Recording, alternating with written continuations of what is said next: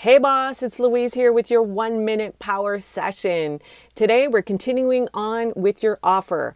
What you're up against when you're creating an offer that someone takes or doesn't take. I've learned this through Russell Brunson, and it's one thing: status.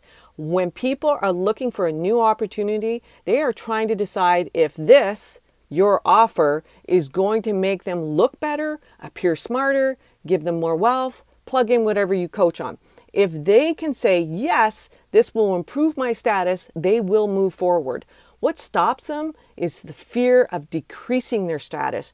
Your job as the expert is to stack up the increased status side and decrease the risk of failure side.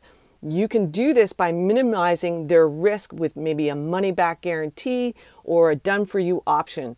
As much as we hate to admit it, we are always thinking about what other people will think and believe about us. Thanks for listening. If you close high ticket programs, go to louisecorville.co/discovery and get my 3 secrets to closing clients. Bye for now.